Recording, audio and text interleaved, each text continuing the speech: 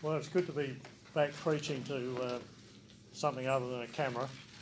It's just great to be here with you all today and in the presence of our Lord and to hear His word. Remember those who've been following this sermon series last week, Jesus sent out his disciples into the surrounding countryside, and they all went to towns and villages all around the place, and they did the same things that he'd been doing. They started healing people and driving out demons and preaching the word. And it seems to me that at that time that area of Israel must have been in total turmoil, because nothing like this had ever happened before, had it? Probably since the time of the Exodus, when they had the amazing miracles that led to them leaving Egypt. But that happened in Egypt. As far as I can think, there's nothing like this, nothing even close to it had ever happened in Israel.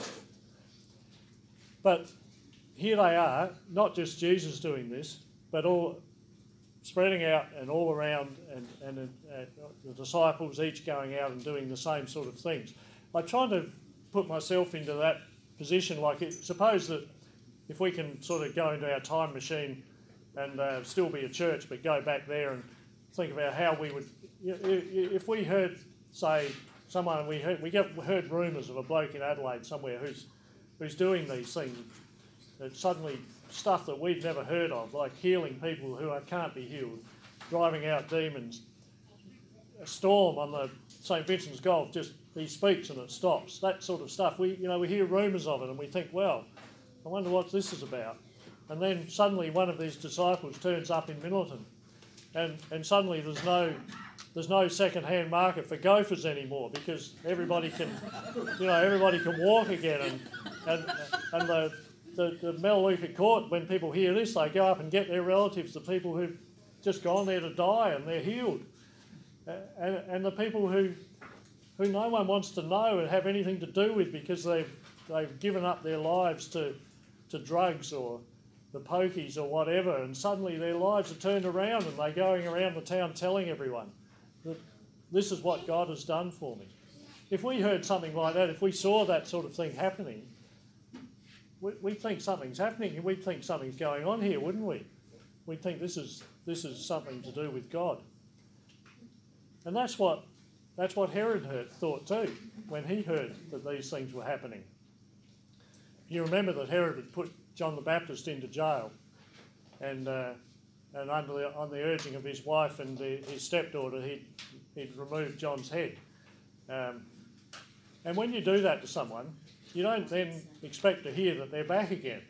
And yet here Herod is hearing that all these things are happening in Israel, and people are saying, this is John the Baptist come back to life. So Herod himself must have been very disturbed and concerned about that. He'd be wondering what's going on here, and he sought to see Jesus. He wanted to see for himself what was happening. As far as we know, he never got to see him until the night before Jesus' crucifixion, when Pilate, who was trying to wash his hands of the whole thing, sent him to Herod, hoping Herod might do something with this difficult man. But what Herod saw was a broken and forsaken man, beaten and bruised and bleeding, without a friend in the world. And he would have thought to himself, well, I needn't have bothered, there's nothing to see here.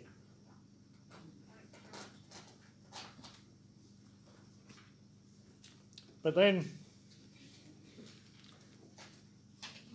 the 12 came back to Jesus, and no doubt they were on top of the world and elated for all the stuff that they'd seen happening, because Jesus had sent them out with his authority, and so he was doing the same. They were doing the same things that he'd been doing. And they came back, and Jesus decided that they really needed a bit of a rest, a bit of time of getting away, and a sort of a retreat, I suppose you'd say. And so he took them in the boat, and they went across the lake to Bethsaida, to a nice quiet place. And except that when they arrive on the other side, there's this big crowd waiting for them, because the people they hadn't had enough, and they wanted more, so they were following him all the way around the lake, and there they are waiting for him. And Jesus says to them, look, this isn't fair. I want a bit of rest here, and my disciples need rest. So just all clear off and give us a... He didn't say that, did he? That's what I would say. And probably a lot of you would say it too, but Jesus is not like us. He had compassion on them. He looked at them and he was sorry for them and he wanted to help them. And so he healed their sick and he preached the word to them. But then we got to the like, you know, I mean, you've all been to public things, haven't you, out in the open. Like, the one that comes to my mind is the Harry Butler Day last year down at the airport. You go to that sort of thing out in the open, well, it's probably my stomach, but I go to that sort of thing. I've got to have something to eat, and especially if you've been out in the weather all day. And this is probably going to come as a surprise to you, but back then in Jesus' day, they didn't have hamburger stands, or you couldn't just go and buy a steak sandwich or a coffee. It just wasn't available. And so all these people there, they're so desperate to hear the word, they're so desperate to see these healings and to have their friends healed, that they've stayed on late, and suddenly there's nothing to eat, and they're a long way from home. And the disciples are worried about this, so they say, Jesus, tell these people to go home, or at least to go into the towns around about and get something to eat. And Jesus says to them, you give them something to eat. And the word you there in the Greek is emphatic. It's you, not anyone else. You give them something to eat. And how can we... All we've got is these loaves, a few loaves of bread and a couple of fish. How are we going to feed all them? We can't do that. Anyway, Jesus, of course, he knew what he was going to do. And I suppose in saying that, he was trying to see where they're at with him. Because just after this, actually, is where next week we get on to the reading where Jesus asks them, who do you say that I am? And who are people saying that I am? So anyway, he tells them to get the crowd to sit down in groups of about 50. The 5,000 men plus whatever women and children were there as well. I presume they put them in groups of 50 just to make it a bit easier to make sure that everyone got something. And he pronounces a blessing over the food, which just means that he said grace, basically. Oh, Sovereign Lord Yahweh, Maker of heaven and earth, we thank you for this bread and this fish. And so it's just that sort of thing. And then he starts breaking it up and giving it to the disciples, and they gave it to the people. And everyone didn't just get a bite. They got more than enough. They got enough that they were, the text says that they ate and they were satisfied. So what are we to make of this? I mean, there's the obvious thing that this is the Creator creating. The one who made the universe and all that's in it is there making bread and fish out of nothing. So it's on a smaller scale, but it's exactly the same thing. No one can make something out of nothing. But that's what Jesus was doing here. But it seems to be something more than just that in this miracle. This is, by the way, is actually the only miracle that's in all four Gospels, apart from the resurrection.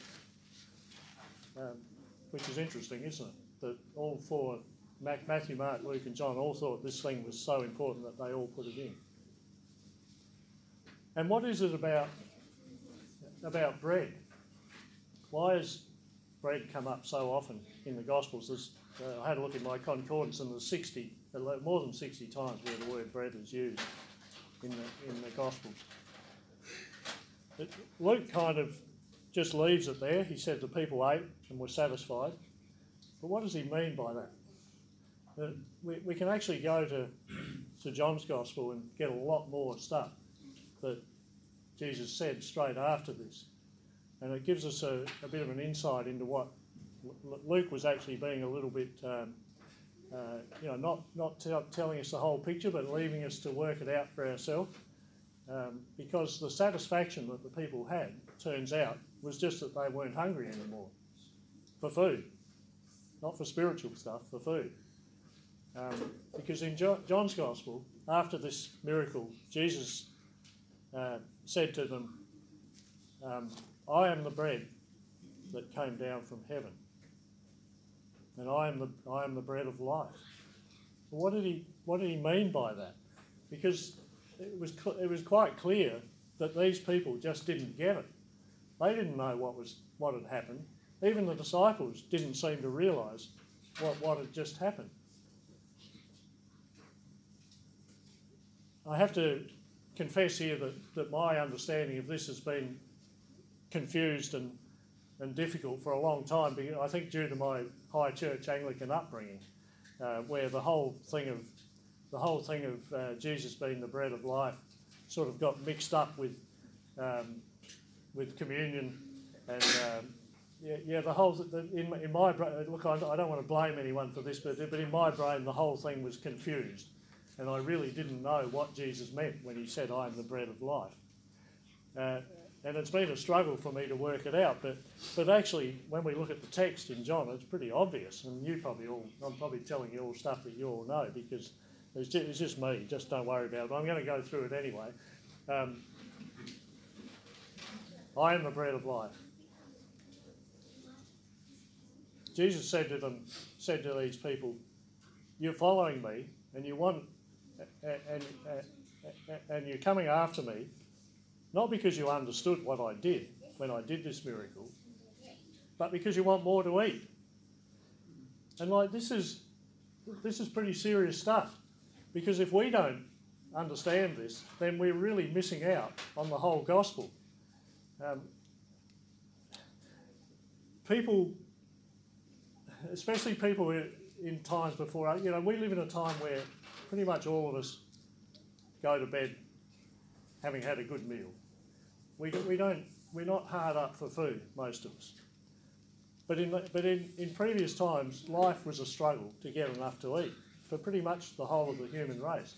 And so someone who comes along, a new king, and John's Gospel tells us that after this miracle, the people wanted to come and take Jesus by force and make him king. But they didn't understand why. The reason they wanted to do that was so that their bellies would be full. They wanted someone who would give them everything they wanted. That's the sort of king they wanted. They wanted a king who could make sure that they were never hungry again and drive the Romans out. That was the king they wanted. So they just massively failed to understand what was going on here with this miracle. And so Jesus tried to explain to them when he said, "I am the bread of life, I am the bread that came down from heaven." But even still, they said, "Well, Moses gave us the manna in the wilderness, gave our forefathers the manna in the wilderness. What are you going to do? This is the sort of thing we want you to do so that we won't be hungry again." But Jesus, he tried to explain to them, and you can read all about this in chapter 6 of John, and it's a very long passage. And by the end of it, they still didn't get it. And so I think it's really important that we understand what he was on about when he said, "I am the bread of life. I am the bread that came down from heaven." He said, Moses gave you the manna from heaven, gave your forefathers the manna from heaven, but they ate it and they still died. But I am the bread that comes down from heaven, which if someone eats it, he will not die. And so that's where we get a glimpse of what Jesus is on about here. He's not talking about bread made with flour and water and yeast. He's talking about himself. He said, "The bread that I will give you is my flesh." Meaning, not that you will eat my body, this body, but that the bread that I will give you is my body for the life of the world. So what he's saying is, I'm going to die on the cross. That is my body I'm giving for you. That is the bread. and through that, you will live forever. You will not die. And I ask you to go home and read this passage in John, in chapter 6 of John. And it's to me, it's so frustrating because all the way through it, he's saying these things and he's making it very clear and explaining it. And at the end of it, they still don't get it. And it says that most of his disciples at that point up and left. Not the 12, lots of the other followers. They all left him because they just didn't want to. That's not the sort of king they wanted. They wanted, in fact, they wanted a gospel that provided them with, I'll follow you, Jesus. You give me bread every day. You give me what I need. Buy me a BMW, whatever. That's not the gospel. It's the prosperity gospel, of course. I am the bread that came down from heaven for the life of the world. So, am I reading too much into this miracle? I don't know. But given that that's the way John presented it, I think it's legitimate for us to do so. So I've kind of abandoned my notes a bit here. I'm sorry.